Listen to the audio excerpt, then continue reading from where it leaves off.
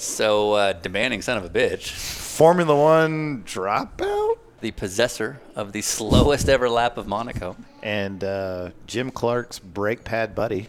Skip Barber. If you could describe this dinner with racers we just had in one word, what would it be? Long. You were really proud that you had your word and it was long? Long. It's the grin that comes with it that sells me. Thank you, guys. I enjoyed this. And now for Dinner with Racers, presented by Continental Tire. with your hosts, Ryan Eversley and Sean Heckman. Placeholder radio sound. I'm a driver. I'm very angry. This is the sound of a driver on the radio during a race. What do you think I should order?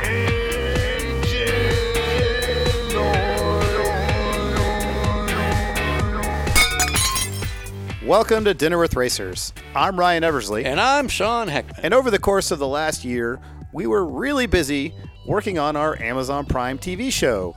Some of you may have already seen it, but right now on Amazon Prime, you can go look up Dinner with Racers, and we have 6 episodes that we put out a few months ago that also came out with some podcasts related to those episodes. Meanwhile, we thought, you know what? We've driven 15,000 miles. We're going to take a 6-month trip here. We might as well get some regular podcasts too. So we utilized our time wisely, I'm saying with quote fingers, and we went to Lime Rock Park for a race, and a couple days afterwards, we went and met with people in the area, including Mr. Skip Barber. Skip Barber is absolutely one of the most known names in racing schools to ever exist. The Skip Barber Racing School featured on the refrigerator of the Seinfeld show. It's been in every car magazine you've ever seen, and they've had so many well-known drivers come through their schools, including F1 drivers, NASCAR drivers, you name it. So Skip himself, however, had an amazing career, making his way all the way to Formula One prior to starting the driving schools. So we were able to sit with Skip and talk to him a bit about his career and how he ended up becoming the owner of Lime Rock Park. So on National Onion Ring Day, we went out to is it Interlaken or Interlaken? I can never tell. But the Interlaken Inn restaurant out in Lakeville, Connecticut. And we talk about such things as using your college tuition to pay for racing. Holding a lap record at Monaco. Trying to ruin Harvey Postlethwaite's reputation. Now, of course, nothing works better with podcasting than mentioning other podcasting. And Skip has his own show called Driven with Skip Barber, and you should check that out. Also, you'll learn about turning down a ride from Frank Williams. Never heard of him. So we were pretty worn out, and it was really nice to be able to be driven that 1.3 miles from Lime Rock Park to the Interlaken Inn for dinner. And our DWR legal counsel, Mr. Michael Avenatti, was able to do that for us. If you two don't shut up, I'm holding you in contempt of this MDX. And, of course, we were able to get there because of our reliable vehicle, which was, what was that, Ryan? My Acura MDX. And it had what kind of tires? They'd be Continental Tires. Now, that's how Skip Barber would say it, but how would you say it? Ah, right. I would say it like Continental Tires. Cross Contact LX Sport. Take it away, Mr. Skip Barber. Meow. All right, we're going to start in 5, 4, 3, 2. Hey, how are you? Come with a drink. What's going on? This is like... Is that your stuff? I'm Sean. Is that just straight vodka? How are you, sir? Well, see, Ryan. Well, I think this is better than bringing the vodka, don't you? This is sugar-free. Oh, okay. Oh, well, yeah. that is us fancy. Fancy. If they have some, Yeah. I will be. So I was under the impression this is your restaurant, so to speak. Like, this is the place you like to go. But yet you sneak your own drinks in? Not quite. I've been on a diet and then been so badly off of it. Welcome to our world. You Okay. can try a road trip. Doing Podcast. He's a podcast Oh, wait, guy. you started doing a podcast, yeah. That's part of it. Yeah, so you ever heard of, like, the Freshman 15? It's a thing in college. I am completely lost in this conversation. okay. Oh, That's okay, good, great. okay. Yeah. Do you do this normally? This is how it goes, yeah. Okay. There's no introductions. We just go. Yeah. When I went to college in the 60s, there's this thing called the Freshman 15, where in your first year of college, you're away from home, you gain weight. Right. So we have what's called the podcast, plenty. Yeah, where we go on a road trip, record podcasts.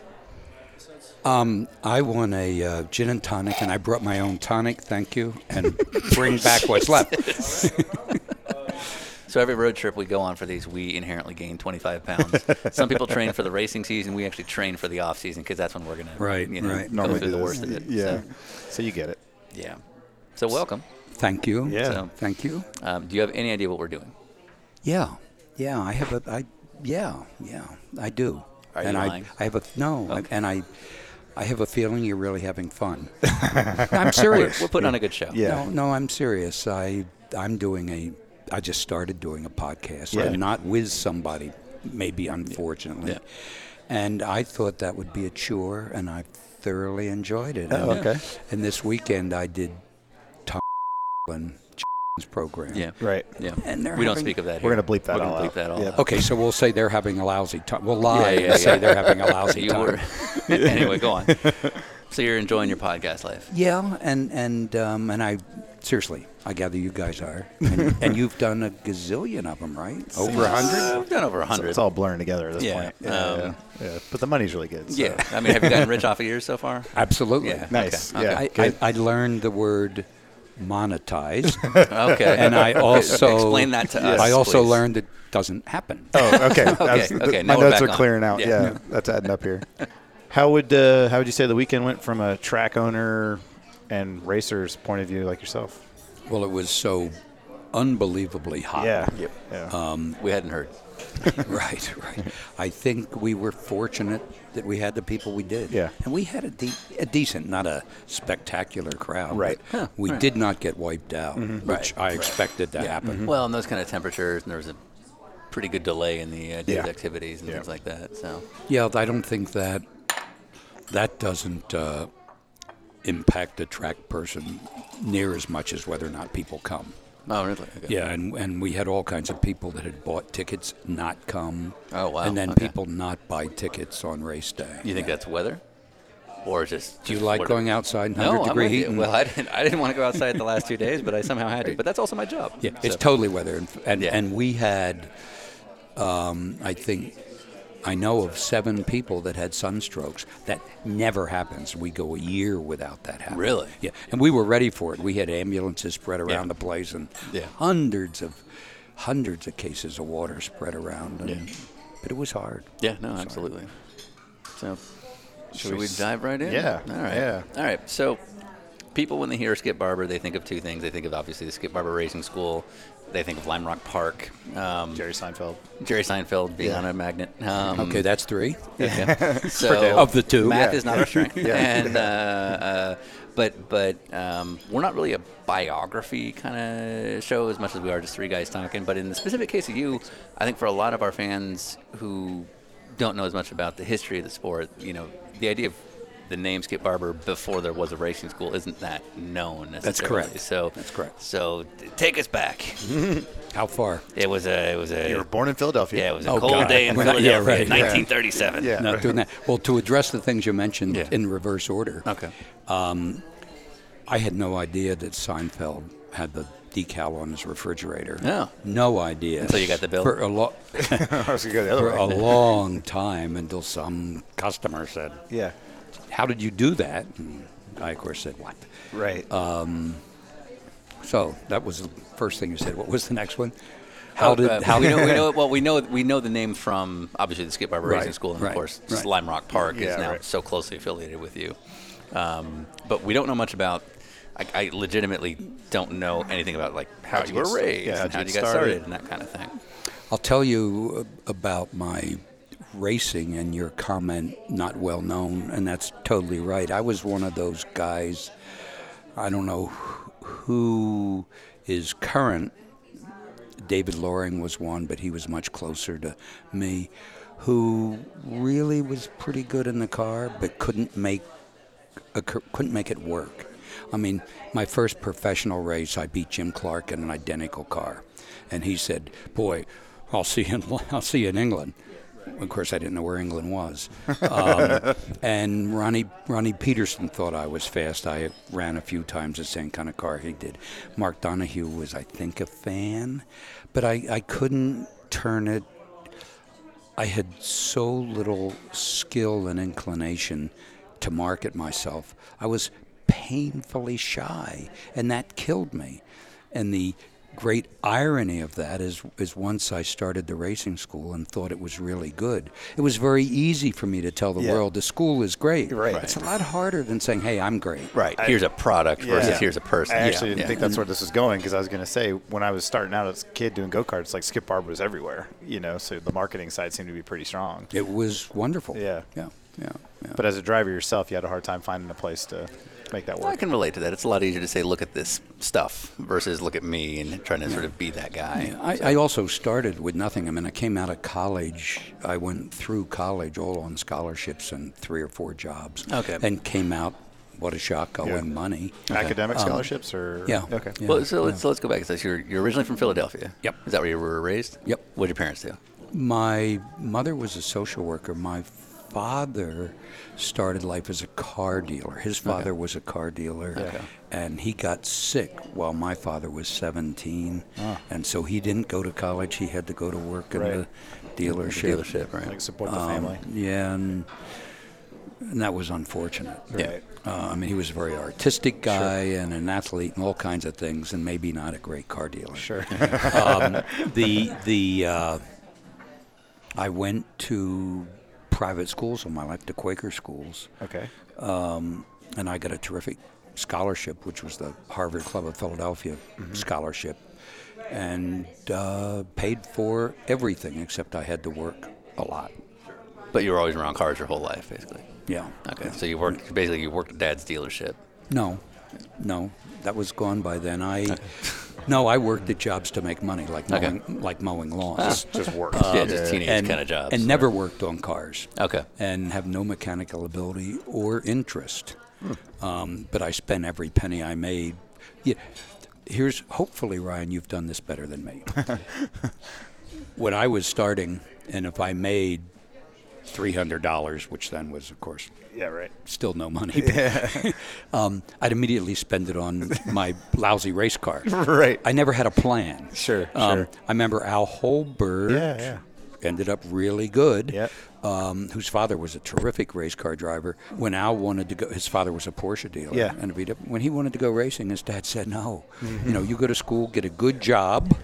Turned out to be working for his father. Get a good job, make some money, and then we'll do it. And I did just the opposite. A million part-time jobs, 3 jobs at the same time, spend every penny immediately. Not a good plan. Not a good plan. Yeah. What I figured out is if I'm never home, I can not really spend money on anything because I'm working. So now I'm just never home. So that's kind of the plan. Hopefully when I get home at the end of the year. I guess that makes sense. Like you go. No, I completely get it. Yeah, you don't buy toys. Does that mean there's also nobody at home? That's cool. Yeah, no, there's no full-time responsibility at home. There's no kids. I don't even get a dog. But that's also because he's horrible. So we had a truck driver at the Skip Barber Racing School. When we started, we just had one fleet of cars. 10 cars. And we were based in Connecticut, Lime Rock and Thompson, but we were starting to investigate going to Road America, say. So the deal was you do a school at Lime Rock, 3 days later you do a school at Road America with the same cars. Sometimes 2 days later. It's a hike. And this guy, whose name was John, drove the truck. And eventually our accounting department got all over him. Why don't you cash your paychecks? These guys had per diem envelopes, to buy fuel. $13 a day or something to eat on. He lived out of his he saved his paychecks for exactly you. right. That's wow. That's crazy. So that's how you're doing. That's pretty much exactly what I'm doing. Yeah. So what was the worst teenage job you had? You said you were mowing lawns. Did you ever have to dress up as a mascot? Flipping a sign with a phone number on it. Mowing lawns for people that had unreasonable expectations. And mowing lawns was fine. In the nicer parts of Pennsylvania? In Philadelphia. Yeah. I can see this. Yeah. Well, I want to hear about going to Harvard because that's awesome. It sounds like you had to work your way into that. I blew that. No, seriously. I mean, think about it. It's a pretty terrific place to go. Right. And to have it fully paid for. And I spent all my time going to Wellesley, which was a local girls' college, and trying to keep my ancient MG, which I paid $200 for, running. Yeah. And not going to class. And Harvard's very lenient about that kind of thing. Well, I'm going to go with no. I think they believe that if you got in, that means if they accepted you, Sure. you must be really pretty good. Yeah. So they can't throw you out. Right. And I'm serious. I blew it. I rarely went to class. No, that's not funny. I mean, that was stupid. Right, but it's funny now. Yeah. Again, you did fine, so we can laugh at exactly. it now. Yeah. You own a racetrack, right? Yeah. Yeah, okay, Yeah. you did fine. You did fine. You're allowed to laugh at it. I mean, you're on this show. You've pretty much made it. You've made it now. So, yeah. You and Deco. Am I getting to pay for dinner? Well, that depends on how this goes. That's how we measure this. Yeah, exactly. Don't order anything over $10. So you had to be okay in school to get a full ride into Harvard. I was good in school. So how were you good in high school and then you blew it in college? I stopped working. Just stop going. You said, I've made it, I'm good. No, I'm in college. I'm good. Yeah. Right. I got right, the right. scholarship. I'm good. Right. You don't Not have to try good. anymore. I'm there. You've made it. That's all it takes. Yeah. What were you majoring in? What was the whole? Well, back then, 100 years ago, majors were much more general than they are now. So they were things like history and English, and they weren't a craft. And so you worked backwards and looked at all the courses that were offered, a gazillion, and said, I want these 7. What major category does that fit into? So I ended up majoring in English because I liked to read. I had no interest in writing, never wrote anything, but I'm a, quote, English major, and constantly I get asked by some reporter, so what's it like to be an English major? Now, how the heck, why are you here? Who cares? Right. Yeah. So is anyone in the family into racing? I mean, obviously you were around the car world. No, my father was a real car guy. Yeah. Okay. Yeah. But nobody was in racing. Was racing. Sure. Yeah. Okay. In fact, I had my mother, who was a very proper lady, and that's back in a time when conformity was a big deal and where your mother cared about what the neighbors thought. Right. And she was so extreme that way. It's very kind of Stepford Wives kind of Yes. thing. Yeah, right. Yeah. And I had one brother who was younger than me, and I ended up driving race cars, and he ended up being an artist. And we thought, boy, we got her. Yeah. Right. Deal with it. Yeah. And she had no time for it until people started giving her articles about my racing. Right. And my brother won this and won that. Yeah. And all of a sudden, that was great. These are my boys. Yeah, my boys. Yeah. Never been to a racetrack. Right. Never been to a Man. art gallery where my whatever. Yeah. Mark and Kathy Heckman would get I was along with gonna your say, parents. I was going to say, these are your parents, Sean. Yeah, these are exactly my parents. It's amazing how much pride they have after they've seen me with Mario Andretti. Yeah, but you don't have excuse me, you're younger than me. You didn't have the conformity pressure, did you? I did, Yeah, actually. yeah. There was, maybe not as... so you grew up in like the 40s, right? Not 50s? quite, no. Okay. Sorry about Jesus. that. I mean, Sean. the 80s. You're now in trouble. Yeah. I grew up What are in you the doing? So 80s. back in the 80s. We need them to like us. But, okay, so I would say you probably grew up in an era where it was probably more conformed than San Francisco in the 80s. It was in the 50s and Right. 60s, and I think in the 50s that's what you did. Yeah, for sure. I mean, How old you do you think I am? It's a running gig. 28? Stop that. How dare you, Skip Barber? Yeah, this is the guy Salesman. who sells for a living. I'm definitely not buying dinner. Well played, sir. Well done. Well done. Yeah. Anyway. Wait, did you have were your parents like, Sean? You need college is what you gotta have a house. No, I wouldn't call it as bad as if we're kind of creating that 1950s era Stepford Wives kind of storyline. No, absolutely, I did not grow up in that environment. Yeah. But I don't think my parents went to the same job from 9 to 5. Sure, right. Like most Most people. kids my age did. So I think the idea of pursuing a career that wasn't like that, and that's all I've ever done. Yeah. I think that's always been kind of a struggle. Sure. But yeah, it's. I don't really ever hear them proud among friends until all of a sudden they see my shirt. It's valuable. Yeah, you know. No, seriously, what part of all this made them proud? I'm still waiting on that. Seriously? I'm dead serious actually about that. Yeah. No, I was supposed to go to law school, and then I went and worked in television. So when my name was on like credits of History Channel shows, that was cool. That sounds good. Yeah, that was cool. Yeah. Right. I'm like, all right, I'm going to stop doing that now. and now I'm going to go play race cars, and I'm still waiting on some. Nah, it's fine. Anyway, back to you. If your mom was like not really into it, how was Dad about all of that stuff, especially like the racing?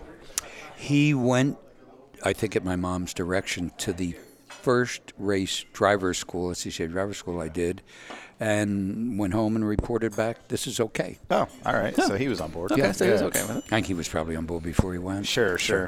But he wasn't necessarily a racing guy per se. No. Yeah. He never he didn't grow up and it was taking you to the Meadowlands or anything. No. When Dad gives it the seal of approval, Mom's now on board a little bit more, or? No. Okay. Tolerant. Yeah, right. That's different than on board. Sure. Yep. Accepting. So you're working odd jobs, paying for A lot of them. fun, for whatever little racing efforts you. So what was at that point? What were the racing efforts when you were working these jobs? Well, I started when I was 21. You couldn't start before that. That's what Sam Posey said. Yeah. And in a little production car. Yep. I borrowed half the money to buy that from Harvard. Okay. For my senior year tuition. And Wait. Hold on. Do it. Statute of limitations is No. No, We're this is somewhere else. You're This- 100% on board. running Every thing. real racer we've ever met, they've basically lied or cheated or scammed their way into getting to race. Yeah. Which you're right on board. yeah, of course. How'd you fund the other half of your racing? My mother thought that since it was quite apparent I wasn't studying, that's because I was working on my car. Now, that is so wrong. I mean, Because no way would you ever actually not that I mechanically wouldn't, touch anything. but right? I didn't. Right. Because you actually were smart. And she thought, well, the whole problem is these old rotten cars you have to work on. So I'll help you buy a new car. Oh, God. So great thought process. And I don't quite know. I mean, she must have scraped to get that money, but she bought the other, along with Harvard, the other half of my new Austin Hilly Bug-Eye Sprite. Right. Okay. Which was my first race car. Okay. Yeah. And then, did you go to your own school to get to sign Did you off? just teach yourself how to Slight race? time delay.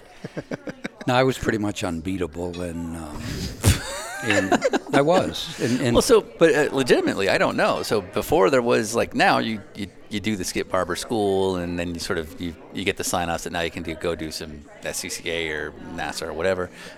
What was it in those days? If there was no such thing as a real established driving school to go out and club race, what do you mean? What was in it? terms of being How did you get licensed? how did you to get go? licensed to qualify that you could run it? That was just a formality. I mean, you taught yourself. Sure. You didn't believe anybody. You know?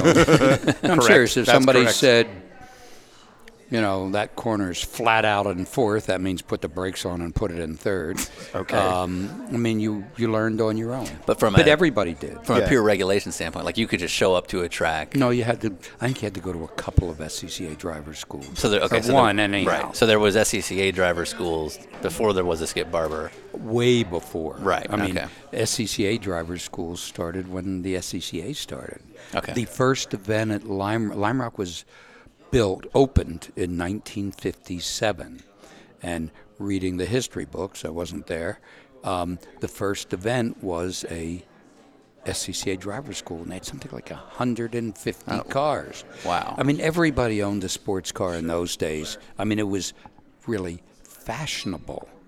And so you went to the driver's school with no roll bar, your windshield, whatever.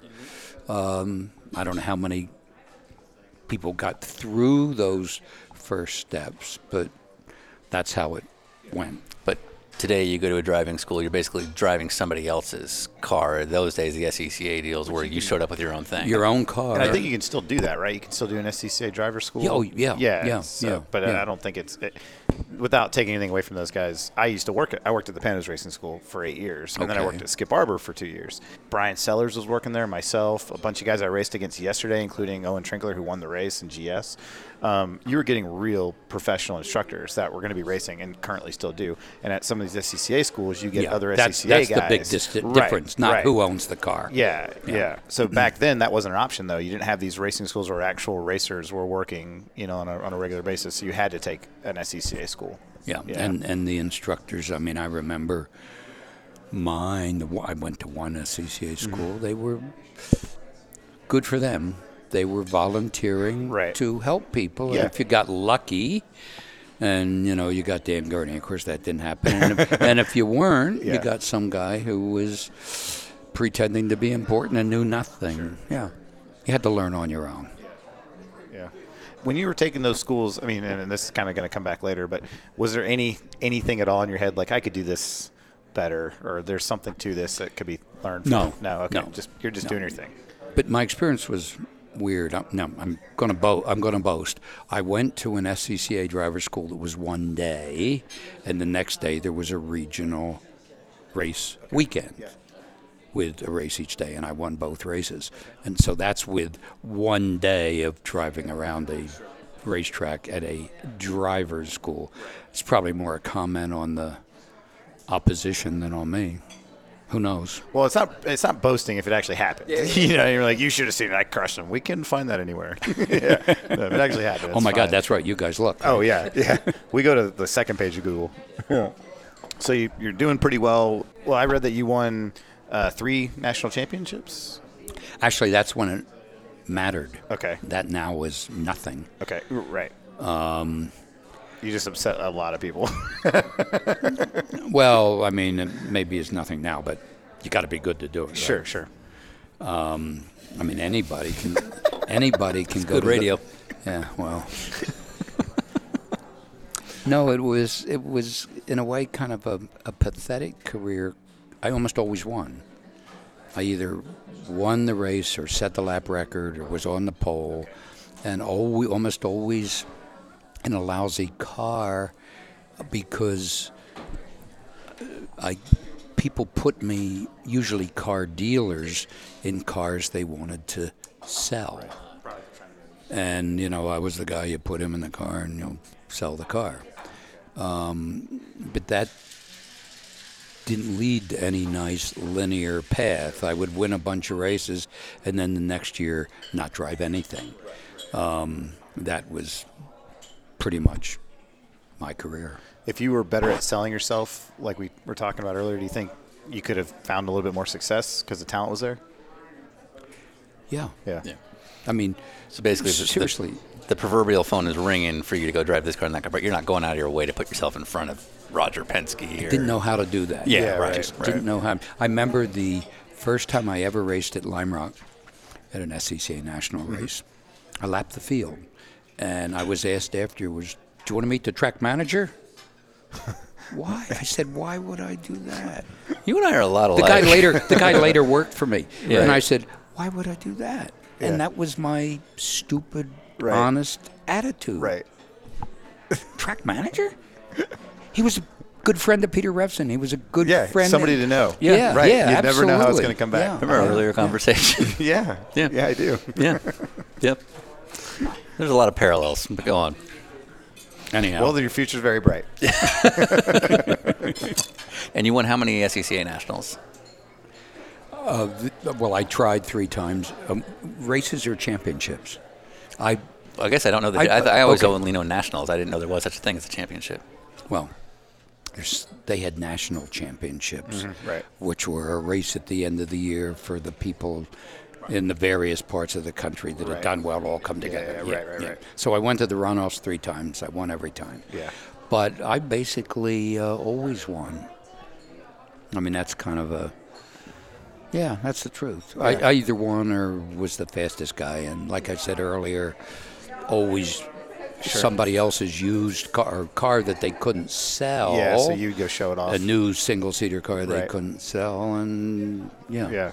And you were back-to-back national champion in Formula Ford, 69, 70, and I think that's only been done recently, right? Like somebody I don't know if it's been done. I think somebody recently just won that back-to-back. So but back then, excuse me, insult to the current guy. Screw him. The really good guys were in Formula Fords. Right. I mean, there was a race after one of those years at Sebring, just an open invitational. There were 6 guys in there that drove Formula One cars. Right. Later on. Yeah. And good ones. Yeah. And that just doesn't happen anymore. Well, I mean, in the same race. Yeah. Yeah. We've spoken with Mike Hall and Paul Fanner, who are both huge advocates of, Formula Ford and what it was back then. And so if you were able to run well in that at the time, you were going to be capable. No, I was the best guy in that. Yeah. I really was. Yeah. So what? So it sounds like your weakness this whole time is that you're not putting yourself in front of people the way you should be. Yeah. Yeah. Absolutely. So, who are some of the names you race with in Formula Fords? Anyone we would know? No. The European champion at the beginning of Formula Ford was a guy named Jerry Birrell, who died in a factory Ford Capri, German Ford. Wow. Yeah. No, he was good. And he was the best guy over there, and I was the best guy here, and we were in the same race at Sebring. Yeah. He got a hole in his radiator. My distributor moved, so here we are in 2 pathetic cars. Right. And I had the absolute best race of my life, and so did he. I mean, such a wonderful guy to race with, and that was not always the case in that category. There were so many ambitious cutthroat not kids. Quotes, who didn't know better, didn't right. they? They weren't cutthroat; they were stupid. Yeah, right. They're brave because they're dumb. Yeah, but whatever. A lot of guys you wouldn't know. Rennie Wiesel, who was a Lotus Formula One driver, was in that race. David Walk. That's all too far long ago. So you become a Formula One driver. So how does it go from that can't put yourself in front of people to F1? I back up a step. Okay. I had a good year in a McLaren Can-Am car, 1-year-old car, in the American version of the Can-Am that came before the Can-Am on the calendar. So there was this thing called the United States Road Racing Championship, right, that led into the Can-Am in the fall where all the Europeans came. But the USRC was good. I think Mark Donohue won it in 1967. That's the year I'm talking about. I don't know who was second. I think I was third. I was second or third, but I couldn't do all the races because we couldn't afford to go west. And the next year I had nothing to do. And so somebody suggested there's this guy making Formula Fords in New England, where I lived, Ray Caldwell, Autodynamics. And talk to Sam Posey about him. Yeah. Well, Sam was important to that company. And Sam is a good friend of mine, by the way. And so I drove their car thinking it might help. And I had a wonderful Formula Ford deal. To do that, I got the car for nothing. I got a spare car to sell at the end of the year. Another car to sell, motors, blah, blah, blah, blah, blah. Ford Motor Company was paying money then for that. Valvoline was paying money. I got free time. I had a Firestone and a Goodyear deal. Can you believe that?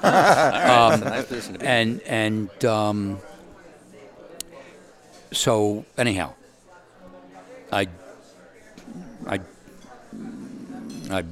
pretty much won everything in that, and was always on the pole and blah, blah, blah. And a guy who was importing an Italian single-seater called a Techno, a really interesting, weird, small, very successful in Europe Formula 3 and Formula 2 car. Sever, Ragazzoni, Ronnie Peterson all drove that very short wheelbase car. And he was completely unsuccessful selling cars in America. And he had an inventory of them.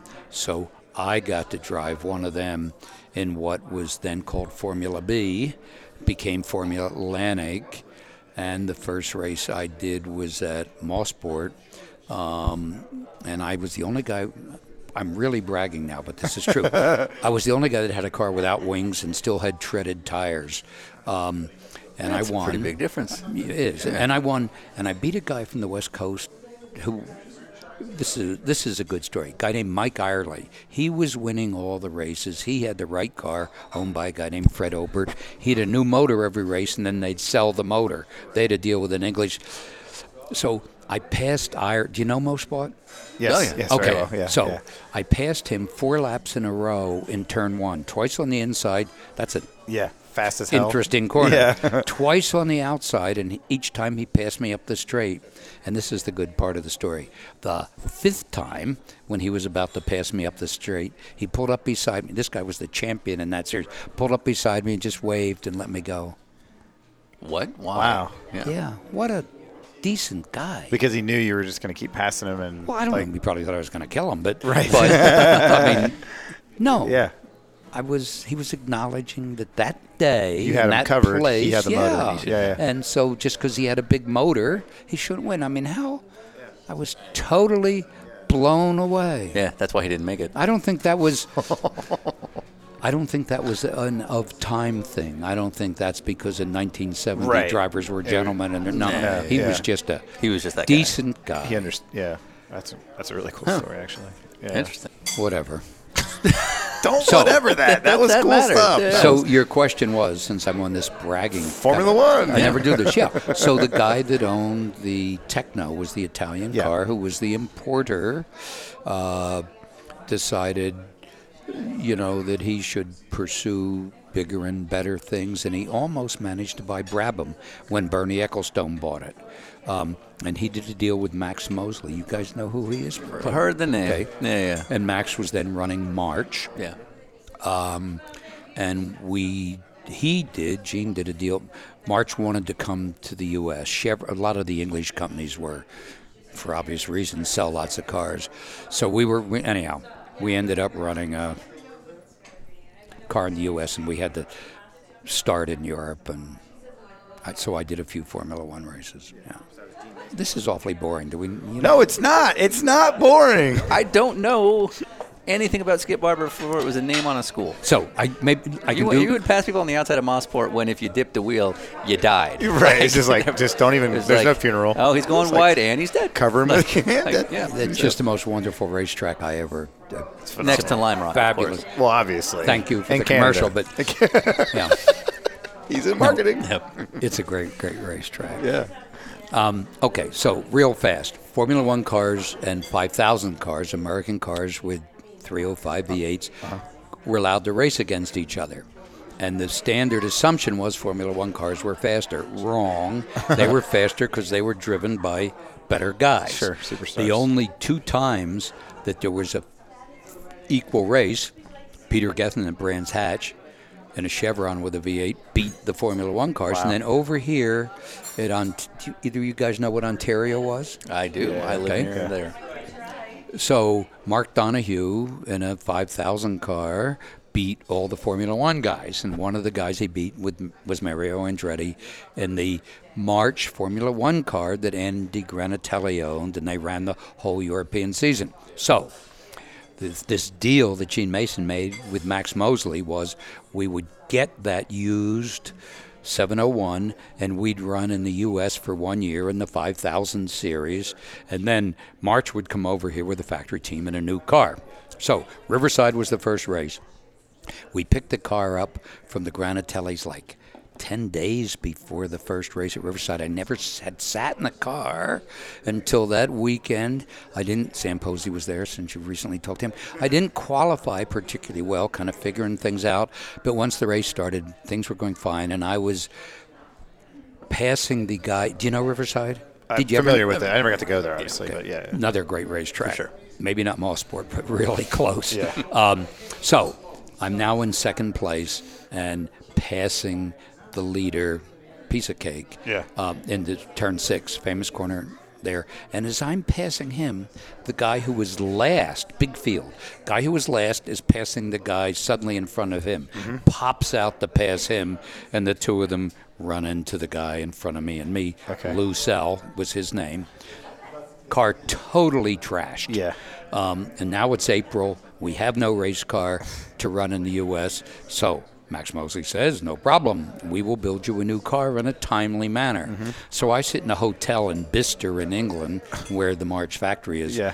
It seems for weeks, waiting for this car to be done. They finish it, I think, 3 days before Monaco. Yeah. Now, you couldn't get into Monaco then. Sure. And they started, I think, 18 cars and they took 18 and let 16 start. Okay. Or it was 20 and 18. I mean, it went up in steps. Right. So, for some reason, they took us. And we go off to Monaco. I have not sat in this car. It has not turned a wheel. Right. And Monaco then had 2 days of practice qualifying. That meant an hour each of 2 days, and that was it. Then I think there was a day off, and then the race. And so on a track you've probably never been to. I didn't even know where it was. Right. Yeah. So I get there, jump in the car, and to go out for the first session. Right. And they had hired a very famous guy who you probably have heard of, Alf Francis. Okay, you haven't heard of him. He was famous for being Sterling Moss's mechanic for years. Cool. Wherever Moss went. Yeah, he went. Okay. And he must have been wonderful. Yeah. And Right. March hired, no, seriously. Yeah. And March hired him to do the gearbox on my car. And maybe he hadn't, who knows? So there I am. I pulled into first, the car won't move. Put it in second, the car won't, it didn't take long to go up through all the gears, and the car wouldn't move. And it took the entire session. It never moved that session. The next day it rained harder than I have ever seen it rain. And of course, there's no hope of qualifying. I'm in good company because Mario Andretti had a problem the first day, and now he's in the same situation. He fails to qualify. I don't know if he even tried. No, seriously. Right. It was raining so hard, nobody went out. Right. I said, it's a long way from home. Yeah. I've never been here. I'm going to go out and see where I've heard about this tunnel. I'm going to go out and see where the road goes.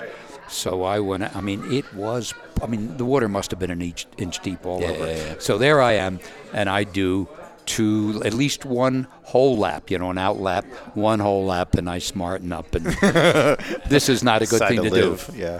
About 30 years later, or maybe it was even last year, I find out that they timed every lap.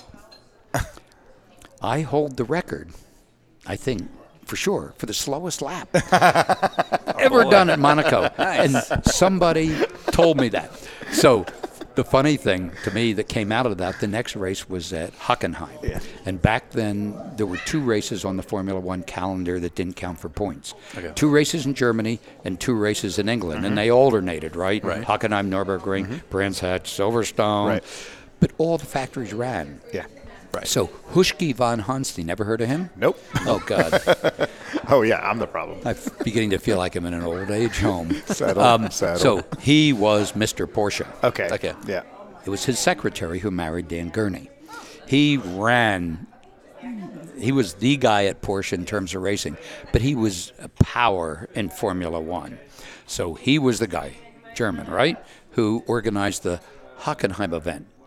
And back then, basically all the money for teams in Formula One was starting money. That was much bigger than the prize money. So Gene Mason, who was a Philadelphia lawyer and a very smart guy, said okay to him. So we want the normal starting money. And he said, oh my God, your guy's done the slowest lap in the history of Monaco. Why would we give him anything? And Gene said, okay, no problem. We'll go for nothing, but if we finish in the top 6, you give us double. And he said, great. And I did. You finished 6th. And it was just great. It was awesome. It was just great. And I had a good German experience. You probably don't know Hockenheim. Then it had 2 very Massive long straights, straights with chicanes. Yeah.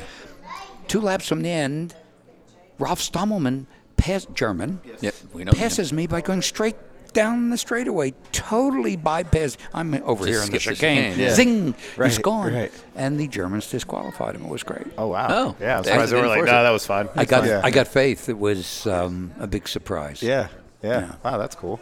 Yeah. Yeah. So you finished 6th in a Formula One race once. Yeah. Yeah, and you didn't even want to talk about it. Yeah. And then, and this was a non-points race, so it doesn't really go on the record It the same counts. way. It No, I'm counts. saying, but therefore you never points-wise in your career championship. No. But in terms of the satisfaction, by now Absolutely. I was a little tired of Max Mosley. Yep. And March ran either 4 or 5 cars. Diadamich, ever heard of him? Oh, this is embarrassing. No, it's not. For you, not me. Well, there it is. So he was an Alpha factory guy, and Alpha were providing the motor for his March Formula One car and all the money. And there were some other really good guys in Marches. Because in those days you could have a customer chassis. It wasn't like every team had to build their own car like they do today. Yeah, well, the cars I'm talking about were all run by March. Oh, These they were all factory cars. Okay. You're absolutely right. Right. And maybe they were there that day. Yeah. Also, but March, I think Lauda, I don't know who, they had at least 4 good guys, and then me, the American, and Americans suck.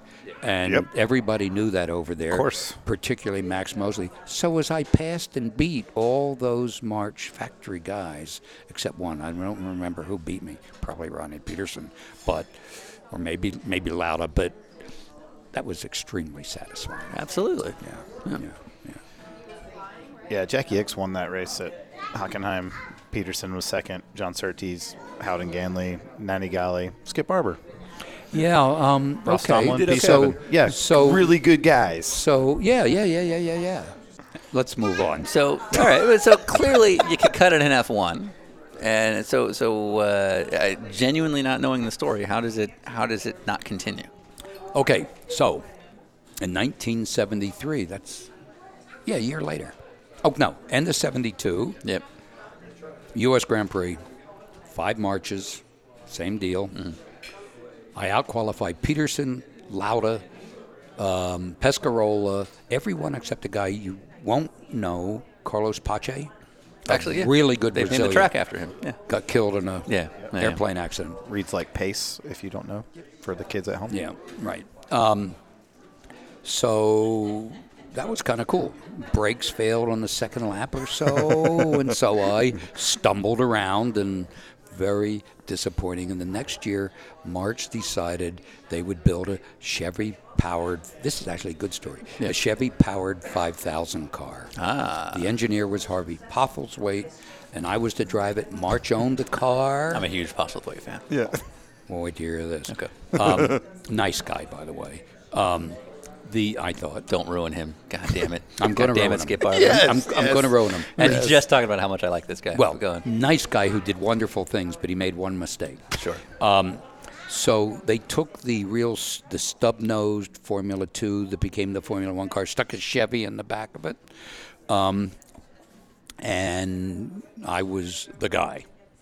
And they were hugely committed. I had to get rid of my American crew who had done great things for me, and so here I was in America with 4 English, all great histories, and this funny-looking car.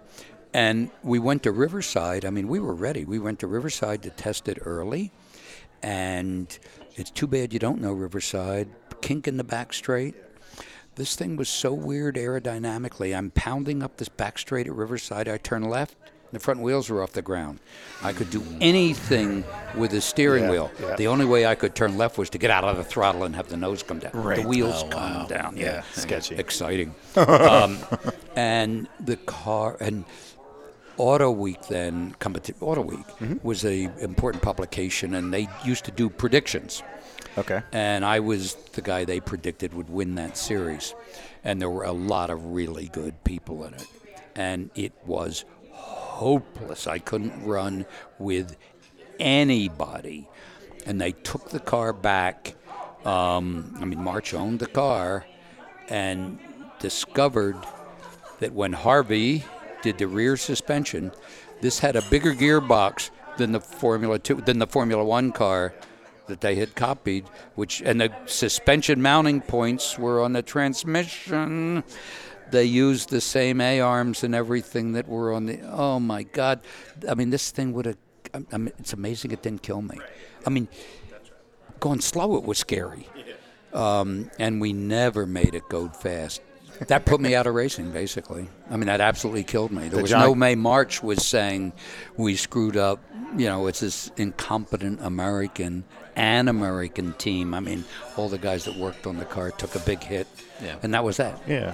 So you end up driving some Porsches, and then you're like, I'll just start like the biggest racing school ever. The end. Well, it was great meeting you. You would appreciate, probably both you would appreciate this. I'm going to make a serious point. I like that he says that and we immediately start laughing. Yeah, it's like, all right, dick joke. So when I started the school, I thought I was still racing. I was the only guy that didn't know that. I mean, I thought I was making my living that way. And I thought the school would be kind of a neat thing to do during the week. I mean, you know, and I used to say, well, I'll work on my suntan on the weekends and blah, blah, blah, blah, blah. I didn't know when I started that you could teach people how to drive a race car. That was not commonly known. I mean, because at that time, so like we'd already established, there was no such thing as a school. You did the SCCA course to get your Bondurant sign-off. was in business. Okay. But he was on the other side of the country. You need us to bleep that? No. So he was he was on the other side of the country, and I didn't know anything about it. And he was dealing with it was a different thing. Sure. But in the bravado of kind of that era, you know, where Tom Selleck is an icon, How dare you? was there sort of almost a negative look at driving schools? Like if you can't, like if you need a racing school, you're already not absolutely good not. enough. Okay. No. And everybody was starting a racing school. I mean, they were popping up Like podcasts? just Skip Barber? Like podcasts? Absolutely. Were they the podcasts of the 70s? It's not a bad analogy. It's pretty good. Go on. But we'll get to the tough part, which is some were good and some weren't so good. Okay. Like podcast. Like podcast, Skip Barber? That was my point. So I started this, not whimsically, but having no plan. Okay. And thinking this would be neat during the week. I mean, literally, give me something to do. But Driving was still on the radar, though. Excuse me? But driving was still on the radar. This was still, you were Forget still going to be radar. a That was the plan. Yeah, right. Right. And I had a great ride in a 5,000 car for that year, the year I got involved in the school. And at the last minute, the guy called me up and said, I decided famous entrant, I decided not to go racing this year. Fuck you. And so here I am, and I joined forces with a guy that had started a teeny little school the year before. So he had a wife who kept the books and worked out of her kitchen.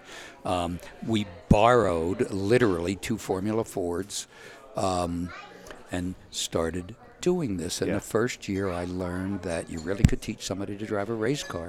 And that I liked the process of being in business, which was just like driving a race car. It was solving problems. Slower speed, but problem solving. And I liked that. And so I decided to do that. Again, with no plan and no aspirations. But, and the reason I'm telling you this story, I'm looking at this guy. Thank you. Probably naive, but my whole approach was that of a racer, you know, where you just got to, you're trying to win.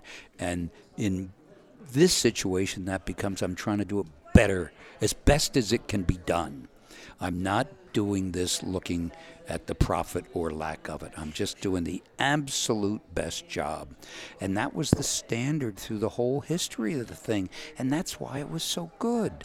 And everybody that came to work there had the same standard because everybody was a racer.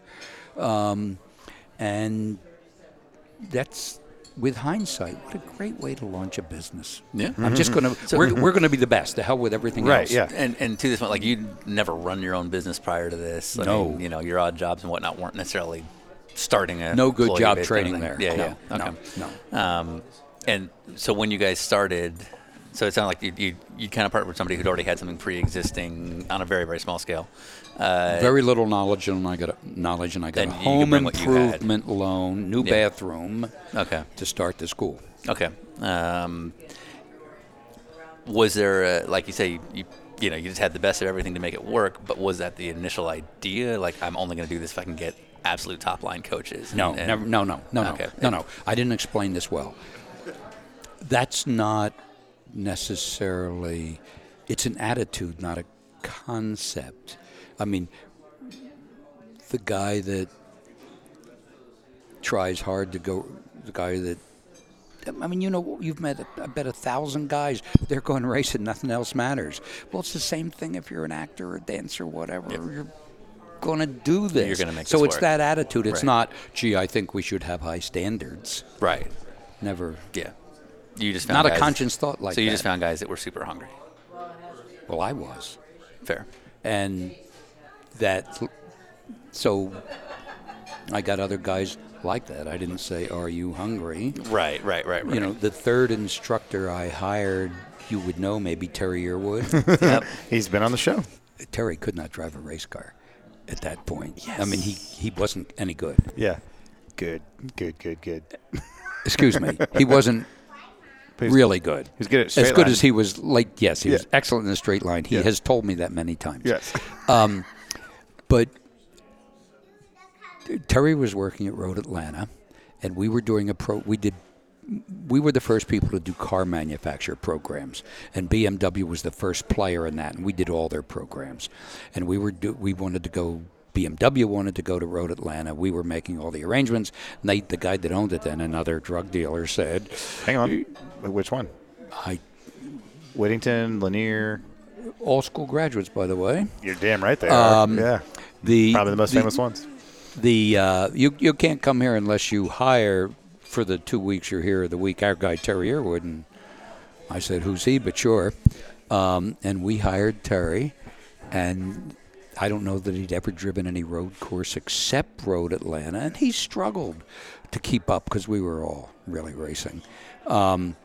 And Terry was really good, and basically after that I never hired another instructor. They all hired the guys they raced against and with and trusted, and they removed the guys that wouldn't pick up pylons or that was the it just sort of had its own sort of mafia-like exactly. system that built itself. Really good way and to put it. boy, what a great group. Yeah. And that was the same way through the whole company. Yeah. I had a great marketing guy you might know named Jim Bowie. He worked. Was he David's brother? Terrible joke. I couldn't resist. That's I'm terrible. sorry. He's been so John bad. Doonan's guy for years, and before. Oh, okay. I was going to say, I actually know that name. Yeah, I can't say that I do. And but he was a player at after CART was CART when it became. And good friend of Paul Fanner's. Oh, cool. Heard of him. Canadian. Heard of that company. He built a great marketing department. And Yeah. now same deal. Yeah. Guys hiring people they know. Yeah, you guys are everywhere. Yeah. That's the way to. Well, that's a good thing to have in a business. Yeah. Yeah. So you're No HR department. right. Like at Dinner with Racers, Yeah. we're a lawsuit away from one. Yeah, it's gonna not be any take day long. now. Yeah. So, with What's that about? Yeah. Is that a joke that I missed?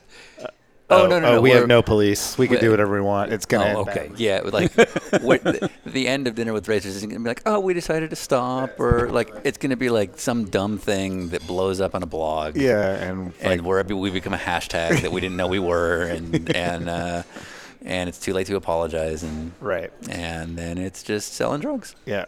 Back to the good stuff. Yeah.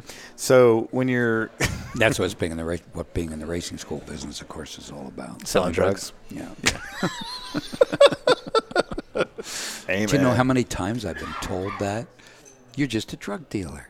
Yes. By guys that have gotten Yeah. involved in racing Yeah, because of it. I usually say that it's like drugs but more expensive. I don't know about that. Yeah. I mean, I don't know. Oh, I was going to say, go on. Well, so you mentioned HR, but actually that's one of the things I've always been curious about. So like in the early, let's call it the first 10 years of it, you got good old Terry Lee Earwood.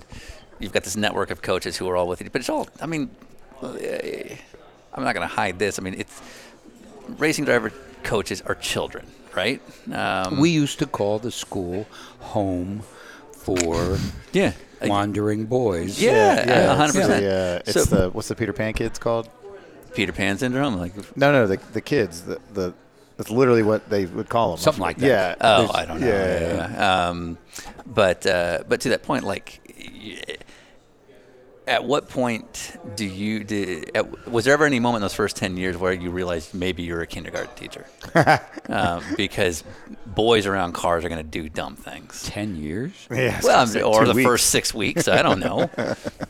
But this is your bottom line. And so if people are wrecking rental cars or deciding that after hours they're going to perfect their own racing at the cost of your Formula Fords, this is your bottom line. Like I have no idea what you're talking about, and I'm serious. This is what? Start again. Okay. I don't know what you're talking about. I'm just saying, how did you evolve as a businessman over the first few years? Because I'd assume you start this with the best intentions. I'm gonna bring in good guys. I'm gonna hire these people, and then they bring in their good guys. But eventually, I didn't have that intention. Right. That happened. It happened naturally. But eventually you have to start developing laws within the group saying, like, don't do this, don't do that, don't do that. Really? No. If you have the right people, you don't do that. I mean, by the time when I sold the business, and the only reason and by then, this is a long time ago, we were a $32 million service business and had 400 employees.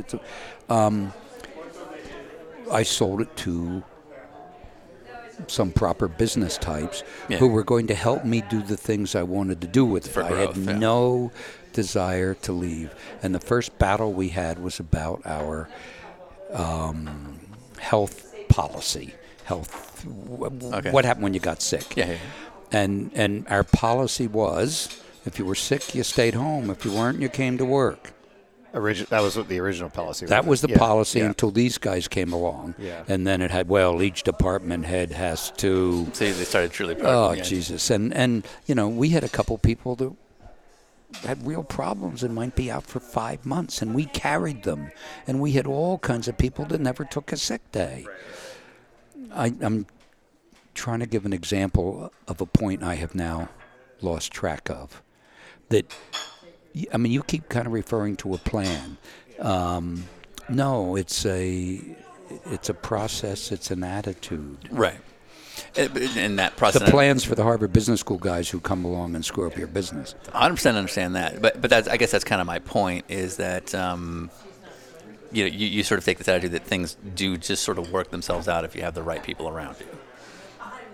With the right attitude. Concepts. And they got to have both. They got to have the right attitude and be the right people. But they got to have a mission. An absolute mission. Right. So in terms of... so you never really we're going to do the best job. We're going to produce the best guys. Everyone's pulling in the same direction. Yeah. So you were able to build it into a $34 million revenue kind of business by simply having everybody have this attitude. So things like HR problems or having to worry about rental car bills because Terry threw something off of a canyon once or something like that. I'm just making that up. If Terry had driven his car into a canyon, he would have paid for it. So that's what I'm saying. So you never really did have these headaches because there was just an ethos around the group. Yeah. Probably starting from we never had an HR department. No. Yeah. No. And you're able to run a company that large effectively. I'm not saying this critically. Like I genuinely am blown away by this. The people that worked there ran it.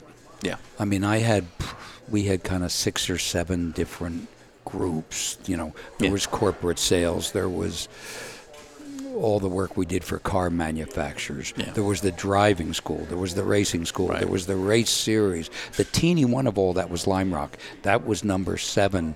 Right. When we'd have a big managers meeting, the poor manager of Lime Rock would sit at the end of the table, so those guys ran it. I was kind of a teacher. Right. So what, like in the heyday, let's call it the 80s, 90s, what was your specific day-to-day?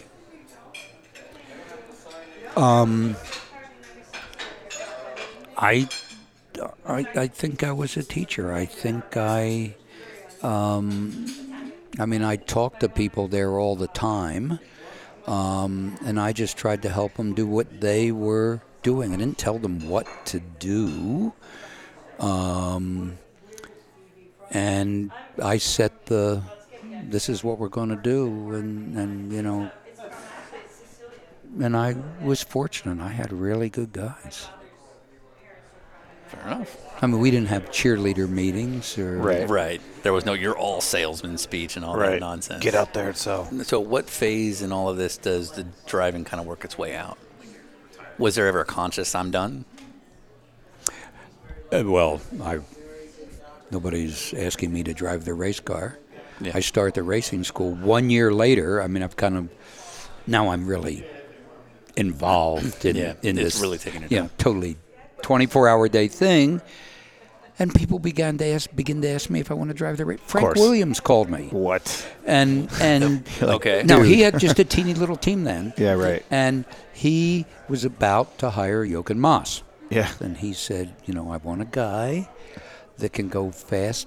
He was a friend of Gene Mason, and we had shared parts, and I had gotten to know him. He said, I want somebody, and this was early for Frank, I want somebody that can go fast enough, be respectable, and not hurt the car.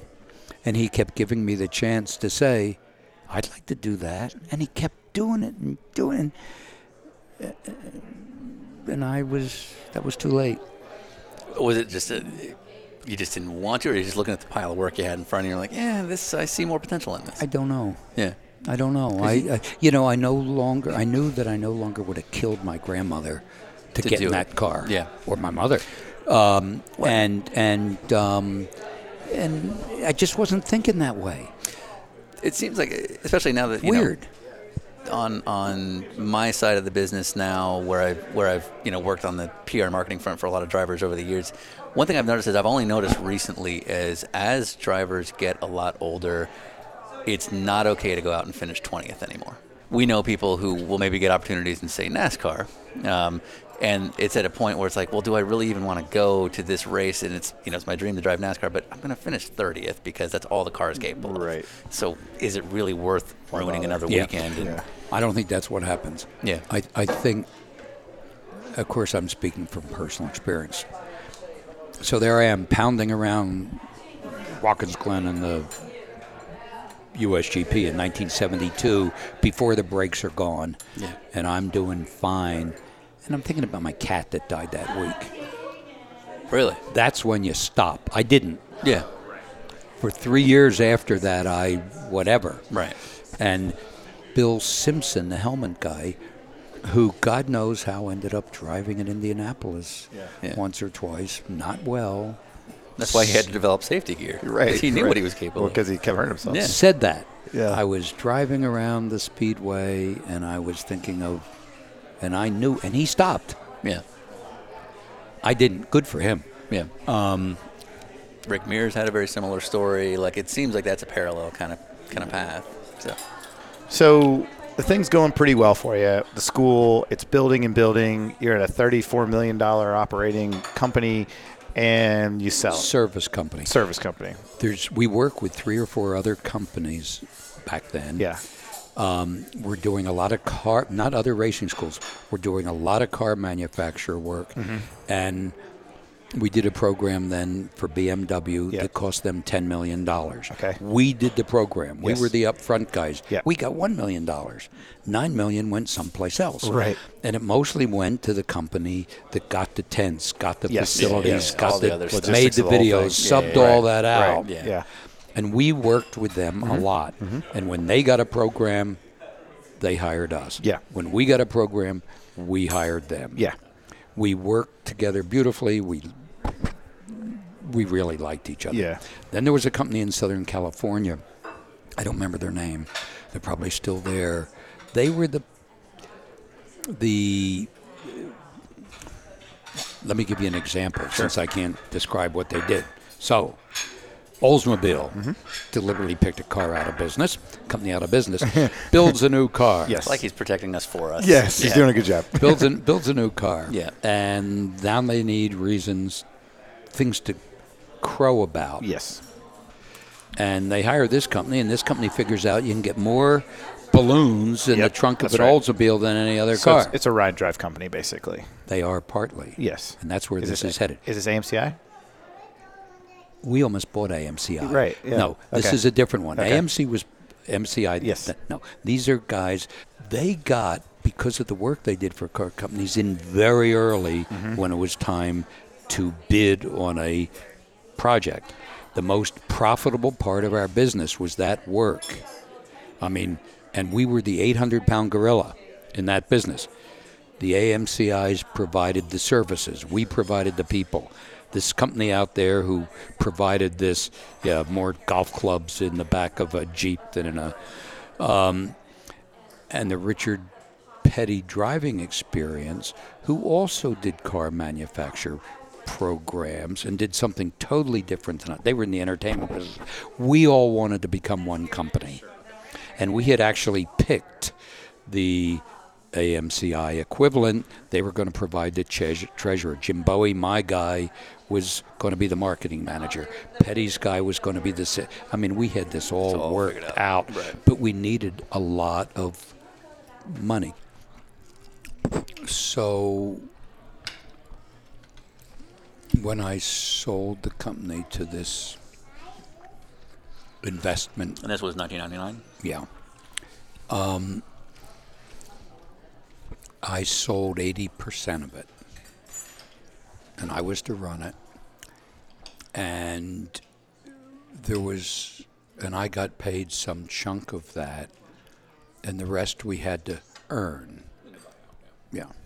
And earn out, a normal thing. And all that was to go to staff.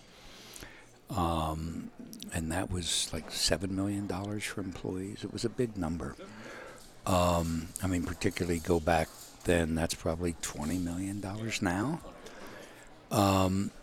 And one of the critical things in that was that as these other companies came in, we were to get credit for their earnings. That was to go into our EBITDA. In other words, let's say we had to make $4 million a year, to making up numbers. Yeah, sure. To get into this. But when one of these companies came in, if they made $4 million on their own, we would get $2 million towards our number. Okay. So our guys were going to get the money. So the first company, we sat down, we signed the papers on the deal of selling Skip Barber Racing School to this investment firm.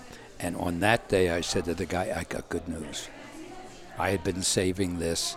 I was happy with this whole thing. I got good news. I got the first company ready to go. And, they, of course, said, great. And I said, and they, of course, want to meet you. And they said, well, of course, we...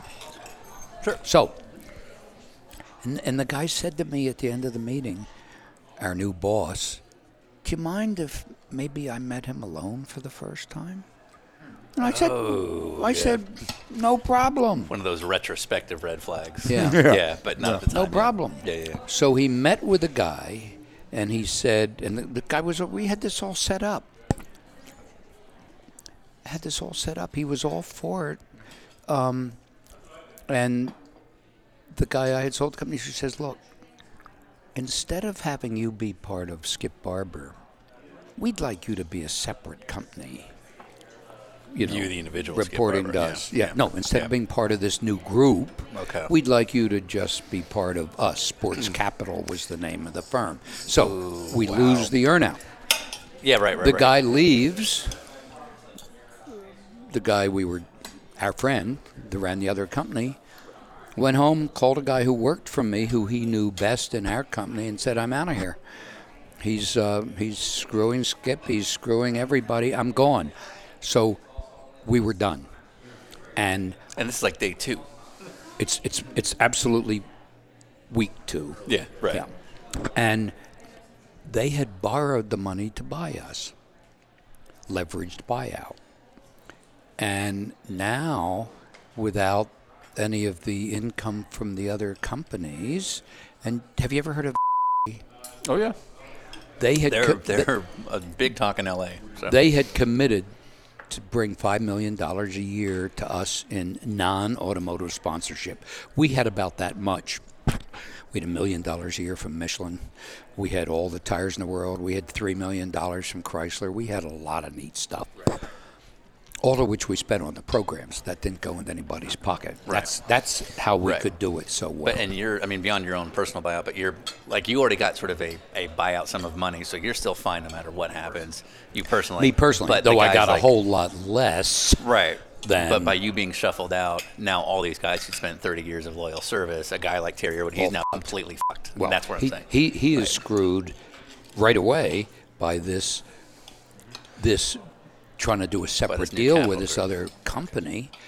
So we have two problems. Nobody's getting their earn-out money, but they borrowed all the money to buy us, and now we can't pay the debt. So if I had been smarter, I would have realized within 30 days we were doomed. I didn't. He had made this huge commitment, and they never produced a penny. And they're nice guys. The problem was that it wasn't the president, it wasn't or the guy running the company for him. He started it. He was the guy that made the deal with us. It was a guy a couple levels down who was getting a commission on bringing us into the field. And we never understood their sales system. They had offices all over the world. So the guy in the Los Angeles office had Joe Montana. I don't know if he had Tiger Woods. He had Joe Montana. He had a couple of golf tournaments in the LA area. And he had another prominent person. They had Michael Jordan. And they got paid the same commission on finding something for Tiger Woods as for something for Skip Barber. Same commission rate. Right. Well, come on. You're going to get $2 million for him and $50 for us. Yeah, right. So who's going to get the attention? They never sold anything. And the guy that was running the company had no idea that this deal had been made. He became the chairman of Skip Barber. Lovely guy. Nice guy. Ended up running the Cleveland Browns and then doing something else. Good guy. Unaware of what his staff was done. So anyhow, I had not known what a leveraged buyout is. That's where you borrow the money to buy a company and the company's earnings make the payments. Well, without the IMG money, this mythical $5 million, and without the contributions from these other 3 or 4 companies, there was no way we could make the payments. No way. They were something like 3 times the biggest profit we had ever made. We were absolutely doomed. And finally we convinced them in the first year, look, you got to change this. You got to pay off this bank debt. You got to let us do our thing. Run the way you know how to run. And they said, no problem. We'll give you the money. We'll pay you back all the money because we'd been making all these payments and we were now totally stripped.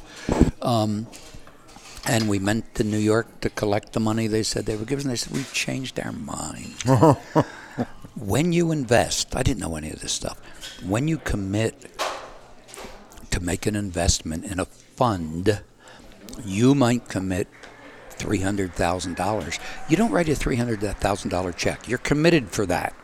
The first little company they buy, maybe everybody gets tapped $30,000. We were the first company they bought. And so there were all these big commitments, and, you know, they didn't put it. The guy that ran the company was afraid to go back to these people and say, I have f***ed up. The first company we have bought is in trouble. Right. So for him, it was better to say, those guys are incompetent. Okay. We're going to let them go bankrupt so we can get on to bigger things. Leverage deal, yeah. And the school went bankrupt. Nobody knew it, but we went bankrupt in remarkably short time. And it was invisible. And it's not your doing, but yet your name is all over this. Right. Well, they bought the name. Not only is it not my doing, there's nothing I can do about it. That's what I'm saying. Yeah. And I was happy to sell it.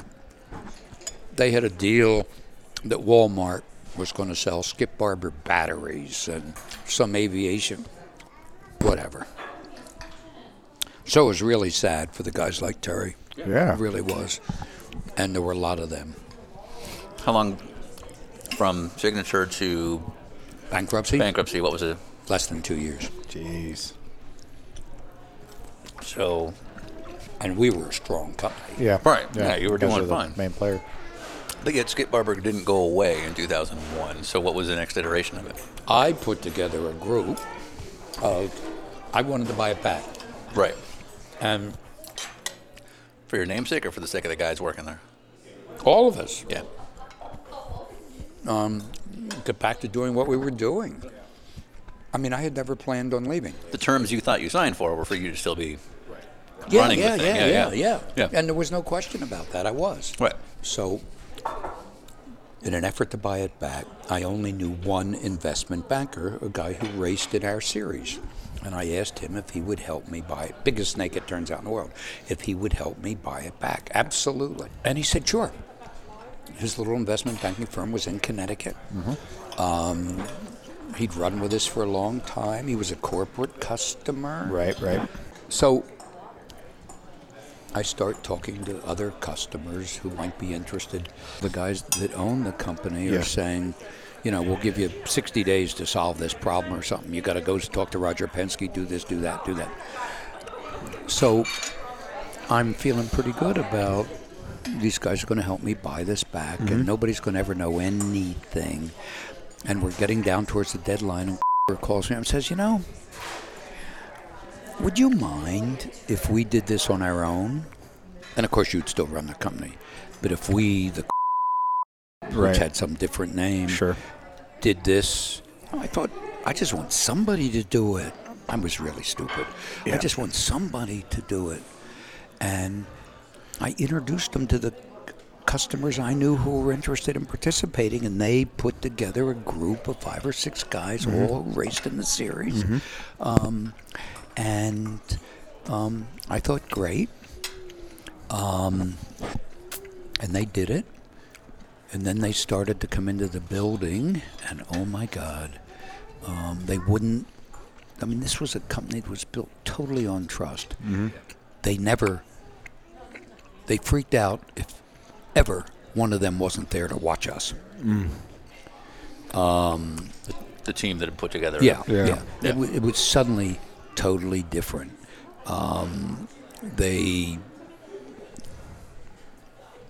It took a while. Within, I think, a month, the 3 or 4 best guys left. And within 6 months, the whole top line was gone. Right. I was the only guy there. Me and Steve Sewell, who's now the Lime Rock track manager, and Jeremy Dale, who managed the Pro Series. Yeah. We were the only 3 guys left. And it was suddenly full of distrust. And it didn't take too long before the next line. Maybe a year, we're gone. Now they're down to the third string. Once the toxicity hits, this is where, So what happens between that period until, it's basically gone, which would have been when did you leave? If I had to guess, I'd say 2008 was my last year. 2009, I didn't work there. I quit. I've never quit anything. I quit. Yeah, I quit working. It went well after that. It went till about 2014. With some of the best guys still working there, but embarrassed about it. Oh yeah, 100%. I'd get phone calls from people that would say, "Hey, a friend of mine's doing the Skippy School this weekend. Can you go just hang out? Just go hang out for him as a favor." I was like, yeah, no problem. And I went, and the one thing I remembered about, I was at a Road Atlanta track day. Nothing worked. All the cars were breaking down. The trailers couldn't work. Just basic things. I remember a car ran out of gas or something dumb, which should never happen. And the tow truck they sent to go get it broke down, leaving the pit lane. I'm just like, wow, this is bad. There's crash cars everywhere. Yeah, right.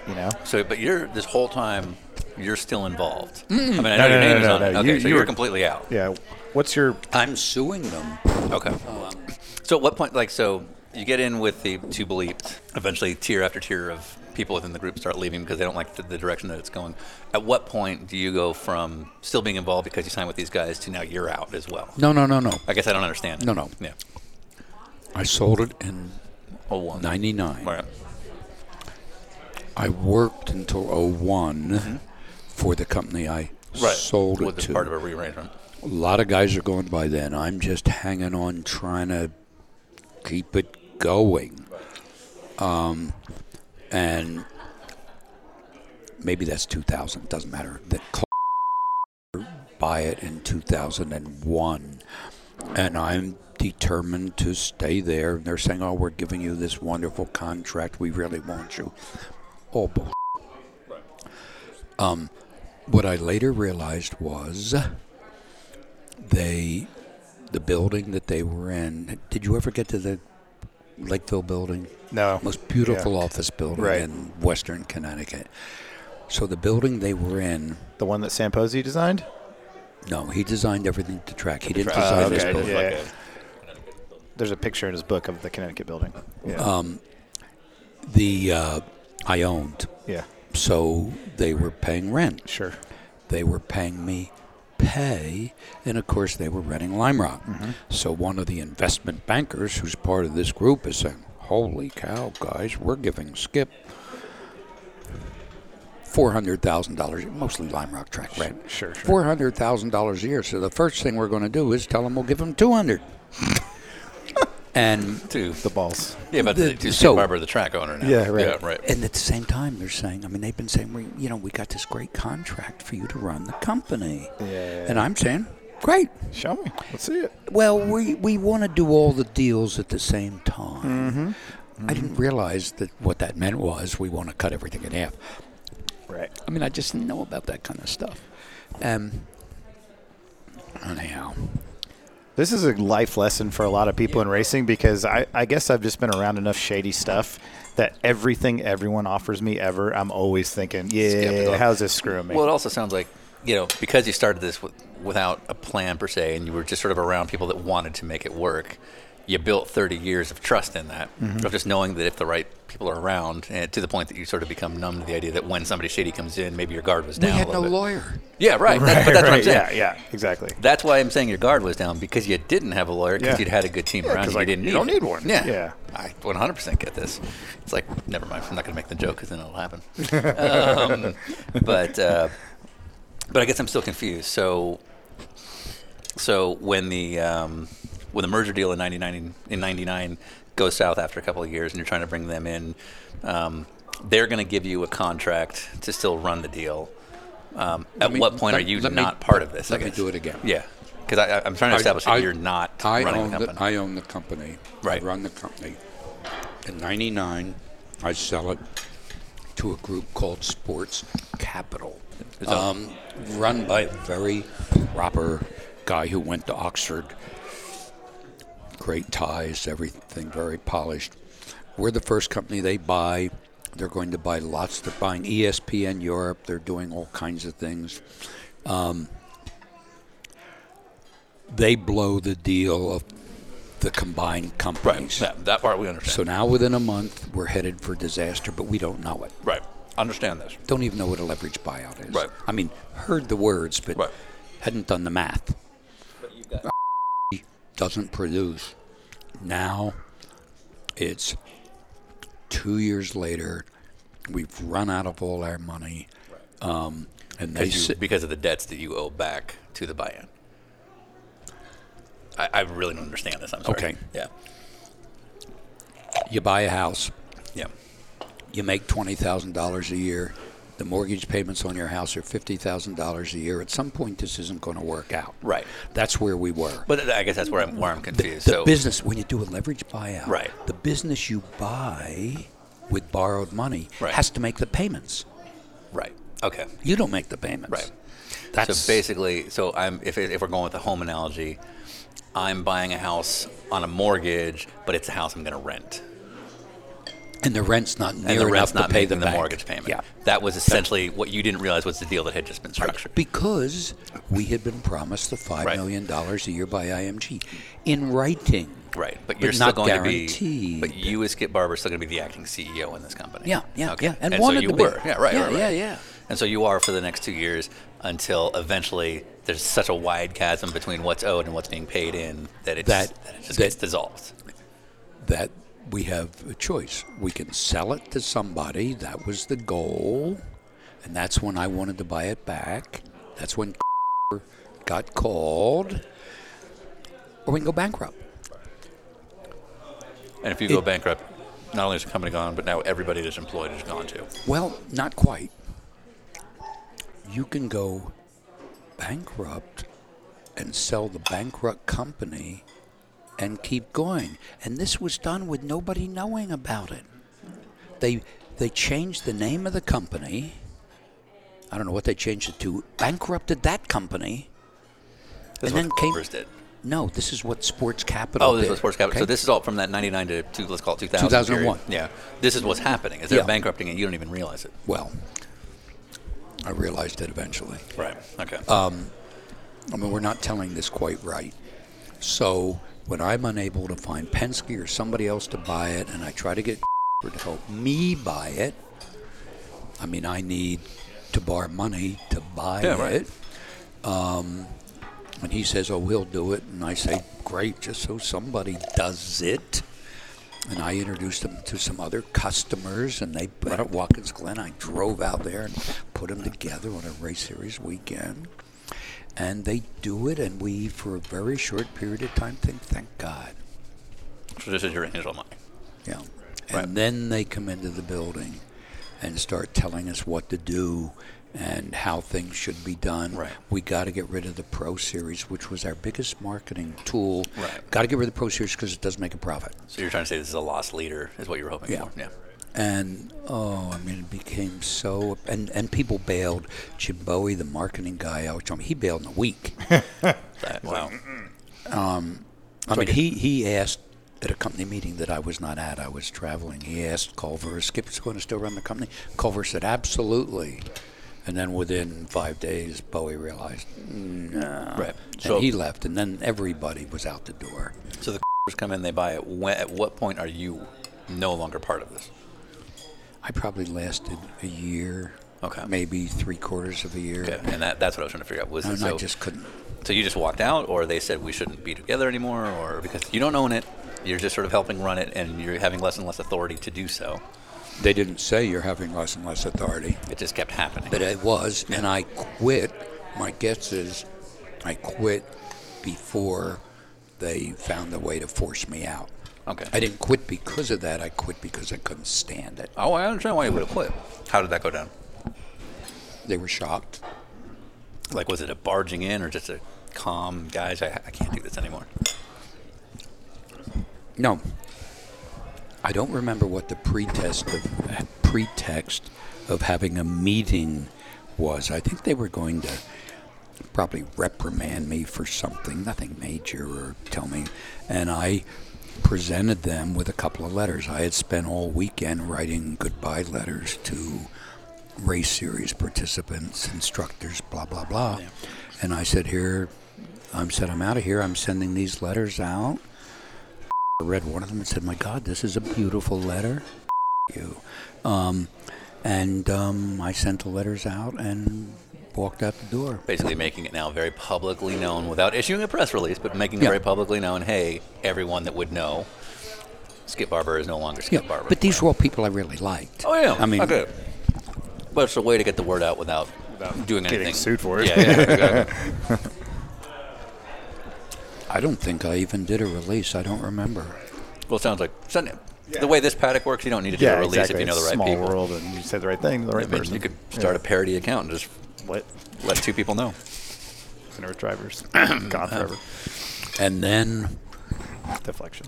One of the things they got buying the company was the lease at Lime Rock. Yeah. And these were all tied in together as one group. Oh, the lease at Lime Rock. Sorry, I was thinking ownership. Yeah. And they reinterpreted that lease. Okay. And it had been written by two major law firms who had kind of screwed it up. So there was some ambiguity in it. And I ended up having to sue them. Yeah. Because they were really screwing Lime Rock. You, as the owner of Lime Rock, had to sue them, right? Lime Rock sued them. And we won. I mean, we got the money. They didn't get anything. By basically violating the lease. Yeah. Yeah. But, we get enough money to... we got $4,000 enough to pay the lawyers, but it didn't do us any good. And the judge made a couple of mistakes, which he did on what the lease meant, and it gave them at least one way to aggravate the hell out of us going forward, even though it didn't matter much financially, and boy, they took advantage of that. Okay. And did.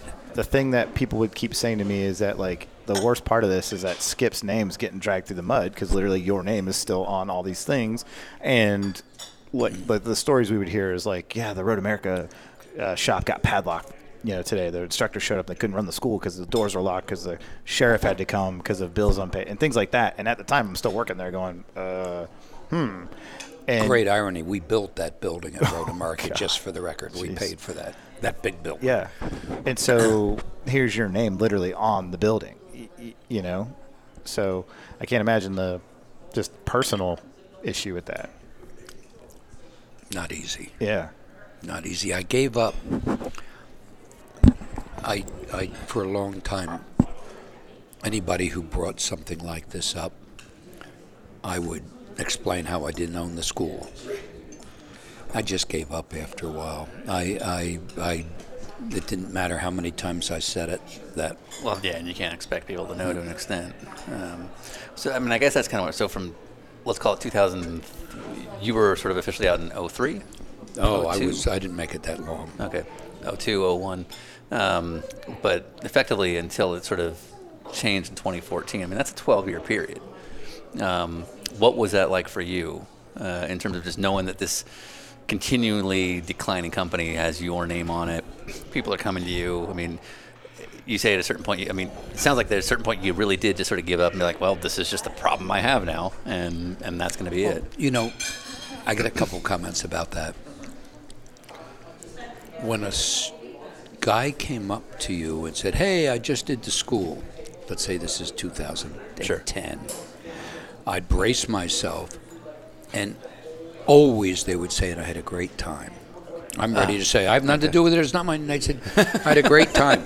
And I'm thinking about those awful cars, how everybody's working for nothing, nobody's getting paid, and the customers were happy. It might not have been half of what it was, but it was still a pretty neat experience. And it reminded me of when, in the beginning, when I was instructing, every now and then the instructors, we'd say to each other, oh my God, this is the worst school we've ever done. Everything went wrong. It rained every day. It snowed. Blah, blah, blah, blah. And at the end, all the students would say, oh God, this was wonderful. Yeah. Greatest example. Did you know Barry Waddell? Yeah, of course. So Yep. Barry's doing a school at IRP. Yeah. Thank goodness it's qualifying week at the Speedway. Okay. He's doing a school at IRP, a 3-day racing school, and the truck bringing the cars from God knows where. Sure. Something really goes wrong. Okay. First day, no cars. Second day, no cars. But it's Indianapolis and qualifying month, and the field is full of school graduates. Right. So off they go to the Speedway, and Danny Sullivan hosts them, and Michael Andretti, I don't know. Sure. All these guys that have either taught or been to the school.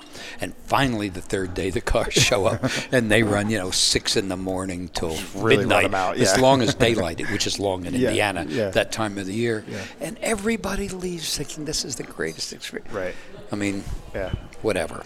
So, many years later, students going to this horrible school with good instructors are saying, this was great. So I didn't feel so bad about being unable to tell people, Yeah, this right. has nothing to do with me. Yeah. Right. I just, And I'm impressed you because people will tell. Let's use the Dinner with Racers example. People will tell us about episodes that I'm not proud of and be like, I love that. I'm like, oh right, let's just let you enjoy that experience rather than me say how horrible it was. So I totally understand that. So if it's able to sustain, at what point there had to be a period where you're hearing people say nice things even though in your head it's not the way it should be.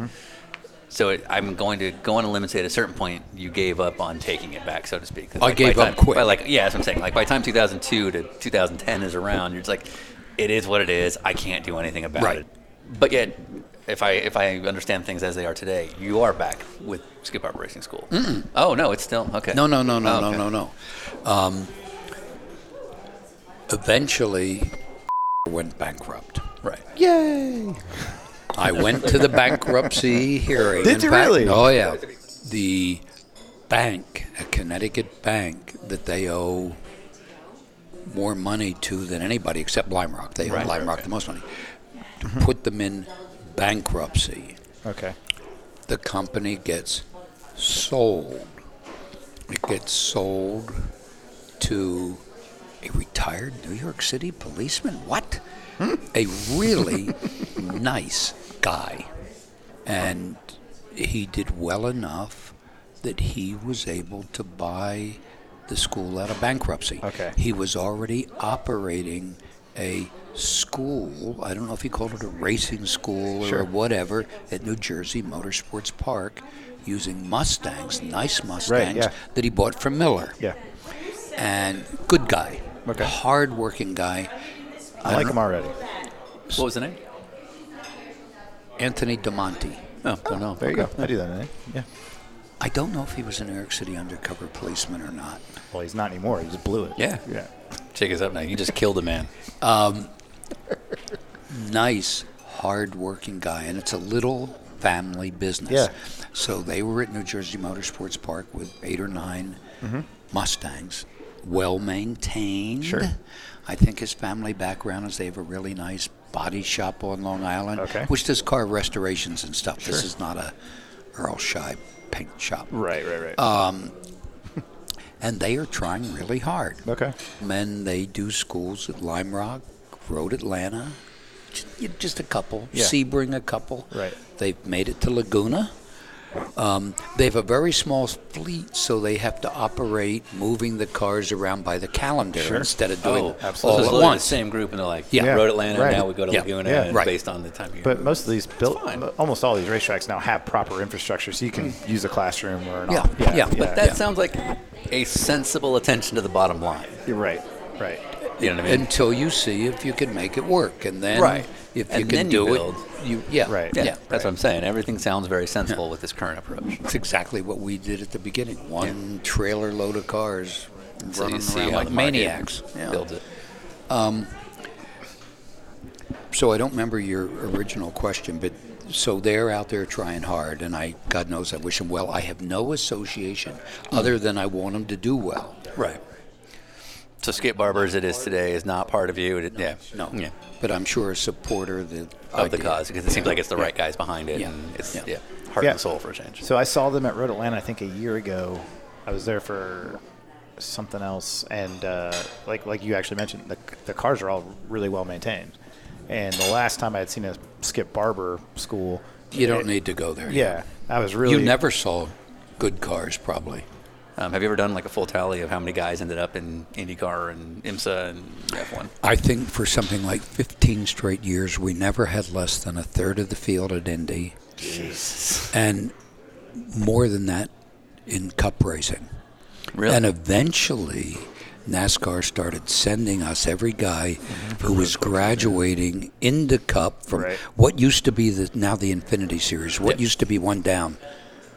We get all those guys out. all the Busch guys. All the Busch guys, right? Yeah. I mean, they made them. To They didn't race pay. or to learn how to They- road race? No, they made them come to a school. To learn learn the how to road road race. race, Yeah. Who was the worst that's actually really good? Like who started out terrible? I don't know. The first one I remember was we opened the mail. This is just when we were starting, and there's a check from Johnny Rutherford to do a 3-day school at Sebring. He was the first guy, and then Jeff Gordon came and paid twice. He did okay on road courses. He was a terrific guy on Pretty good road racing in courses. general. No, but he wanted to be a road course racer. But he went the right way for him. He is still a big supporter. You're going to tell me you never got one of these because you could trust your guys, and I'm going to not believe it. What was the dumbest phone call you ever got about, I don't know what, but like, hey, boss. One of the instructors slipped a van again. Yeah, like wrecked rental cars. Ooh. Got a student pregnant. Like, what was the dumbest thing you ever got a phone call for? Right, continue. Go on. This is more about how dumb I am. Okay. It took me years before I realized this great instructor contest that went on at Road America. Yeah. Okay? You put 2 instructors in a rental car. You blindfold the guy behind the steering wheel. Oh, God, yep. You had no idea about this. This I didn't for years. And what I really worry about was they weren't rental cars. They were school sedans. Yeah.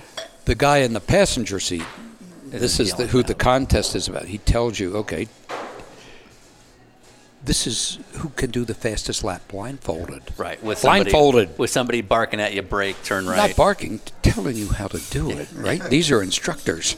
Yeah, you're coaching you around with a stopwatch running.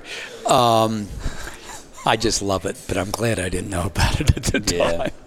And I don't know who was the best. Dorsey Schroeder was in there someplace. Somehow, course, and yeah, he was that's probably it. loaded too. Yeah, he was hammered drunk. No, not during a school. Not fair. No, He's on record. It's fair. Yeah. I don't believe it. Not Okay. Not We're during. not trying to convince you. Okay. Not during. So, Well, maybe. what's the? No, I I don't. like that you're thinking about it. So we do a pass-along question where we ask our previous guest asked a question of the next guest and so on and so forth. You've kind of already answered this, but we were just having lunch with Sam Posey.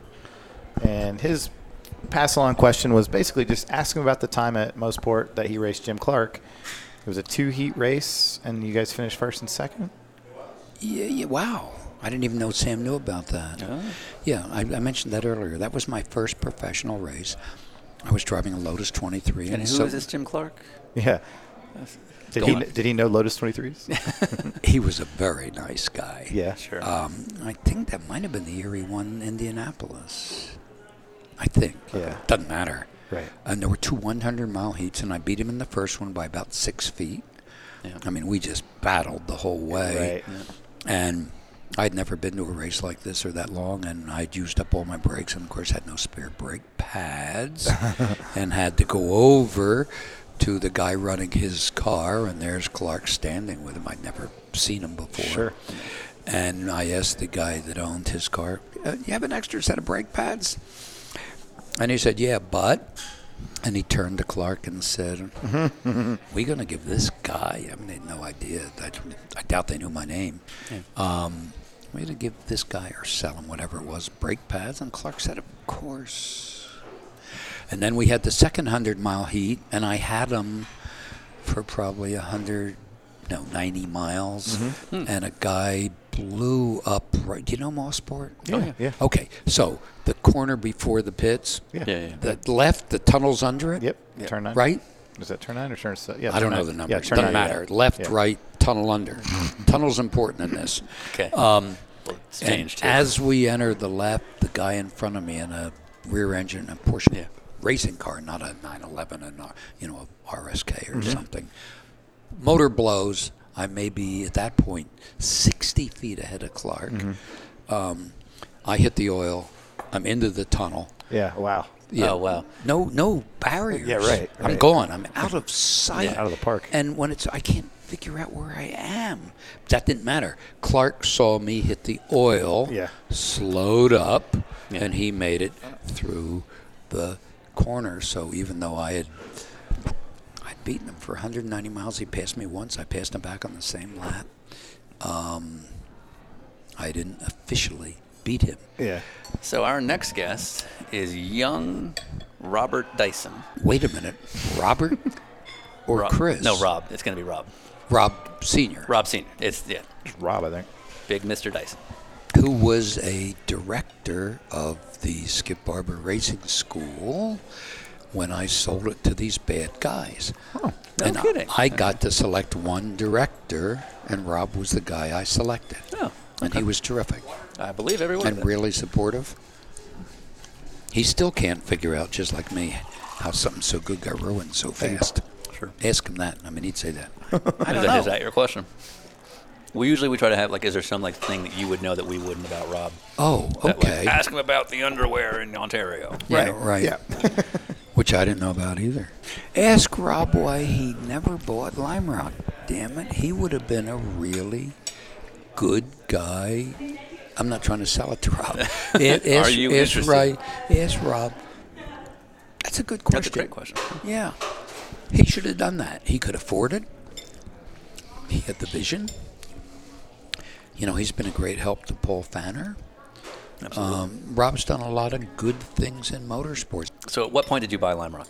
In 1983, Okay. I was afraid. It was owned by a Greek ship owner who raced and who had finished racing, lost interest, was going on to other things. And I was worried about its future. Right. Not that it would become a farm or a golf course, but that some wrong guys would buy it. Right. And some very nice guys who were vintage racers and bankers in New Jersey and other places out of Connecticut wanted to buy it. Great. It was the home base of the racing school, very important to me, separate from very important to motorsports in the East. And the first thing I heard about their plan was that they wanted to build a hotel at Lime Rock, not instead of a racetrack, but because you can't get a room around here on a major weekend. Right. But there's only a few major weekends. There's an awful lot of other days in the year, particularly in the winter, when there's nobody here. Right. So it's not a good investment to make it. Big disaster. Yeah. So they wanted to build a big hotel or a hotel at Lime Rock, and I thought these guys are going to go broke. This just isn't going to work. And you've stayed in charge this whole time. There's never been any sellouts or major valleys. I've slowly bought them all out, and and I got to do something now. I have to. I got to secure Lime Rock's. I'm not going to be the guy that beats Father Time. Right. And over the last 5 years, I think I've talked to 6 groups who were interested in buying Lime Rock, and haven't done it for one reason or another. It wasn't the right situation for them or me. But I hope I get that done soon. Yeah. With the stipulation that stay a racetrack forever and that they be good neighbors. Right. That's one of the things I was going to ask is, Lime Rock is a very unique track, and so some of the, like as you put, some of the future problems that the track is going to continue to face are basically where you guys are. This is a very quiet, very conservative community. Lime Rock famously has some things that are very unique to it. We don't race on Sundays. Church across the street. Right. Yeah, that's true, correct? Absolutely. We don't race on Sundays. Sundays. We're trying to change that, not the church, but the Sundays. Like weekdays, the engines don't fire until after 10. Whatever. All these local problems.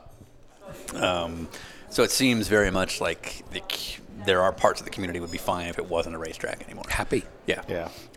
So what? If you lived next to it and you didn't pay a lot of money for your house because it's next to a racetrack, and the racetrack went away, and your house was worth a lot more money, who would not be happy? Right. Yeah. It's a good investment. Yeah. I get it. It's the same as the people who move next to airports. I understand. Yeah. Same stuff. So what does that mean? That means trying to find what are some of the big challenges you face right now trying to move it forward? Well, I've had people who want to buy it who weren't, in my opinion, the right people. Okay. Who wouldn't get along locally. Yeah. Or wanted to milk it. Oh, I see. But I'm talking to 2 different groups now. Okay. Very different goals. Who I think they both be okay. Yeah. Okay. I will. Here's the worst prediction of all time. Probably within 2 years, I will have solved Lime Rock's future. Mm-hmm. I hope. Yeah. That's certainly my goal. Sure. Anyhow, thanks, guys. No. I'm helping. Did you just end this episode? Skip Barber, did you just... You begin this podcast? Yeah, you begin this podcast? Well, real quick. Excuse me. What possessed you to start your own podcast? That's a good question.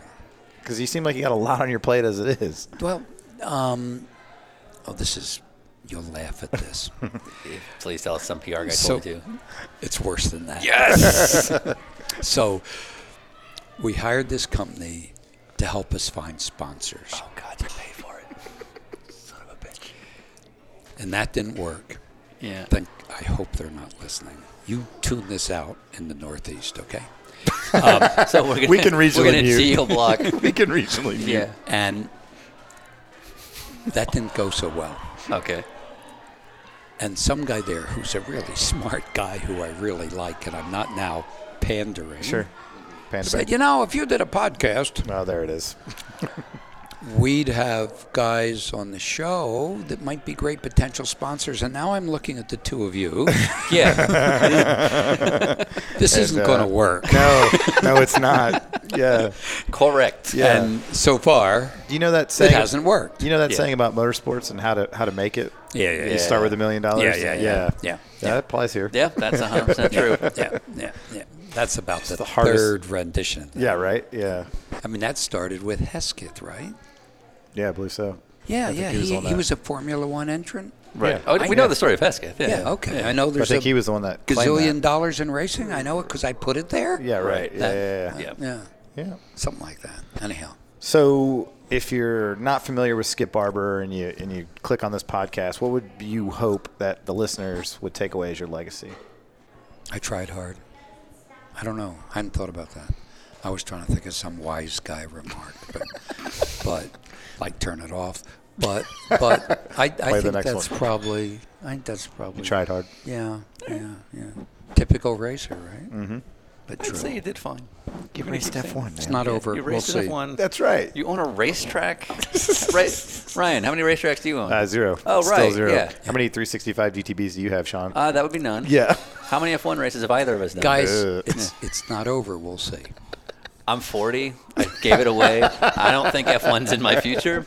And I've peaked. yeah, So I'm I'm going to good. go on a limb and say racetrack ownership's probably not in my business acumen. You could be an iRacing track Hey. owner. I could be an iRacing track owner. Does Lime Rock have an official tire? Not right now. Perfect. Well, Continental's got the check. Does Lime Rock have an official podcast? Continental. Ho ho. Good night, guys.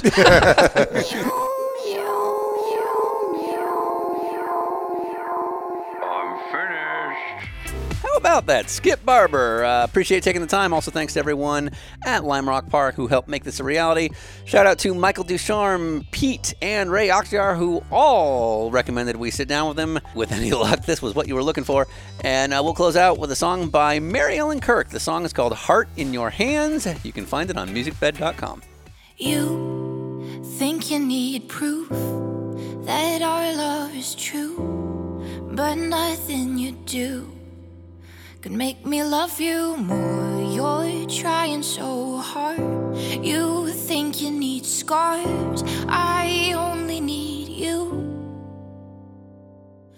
Only you. Only you. Slow down, stop running in circles. I know you're never gonna let go. Lie still, just hold me now. My heart's in your hands. No, I'll never forget you. No, I'm never gonna let you down. It's done, it's over now. My heart's in your hands. In your hands, my heart's in your hands. In your hands, my heart's in your hands. It bends and it breaks. There's give and there's take, but nothing you say could steal our love away. I gave you my heart, and right from the start, I told you I do. I do. I do. Slow down, stop running in circles. I know you're never gonna let go. Lie still, just hold me now. My heart's in your hands. No, I'll never forget you. No, I'm never gonna let you down. It's done, it's over now. My heart's in your hands. Slow down, stop running in circles. I know you're never gonna let go. Lie still, just hold me now. My heart's in your hands. No, I'll never forget you. No, I'm never gonna let you down. It's done, it's over now. My heart's in your hands. In your hands, my heart's in your hands. In your hands, my heart's in your hands. In your hands, my heart's in your hands. In your hands, my heart's in your hands. Slow down, stop running in circles. I know you're never gonna let go. Lie still, just hold me now. My heart's in your hands.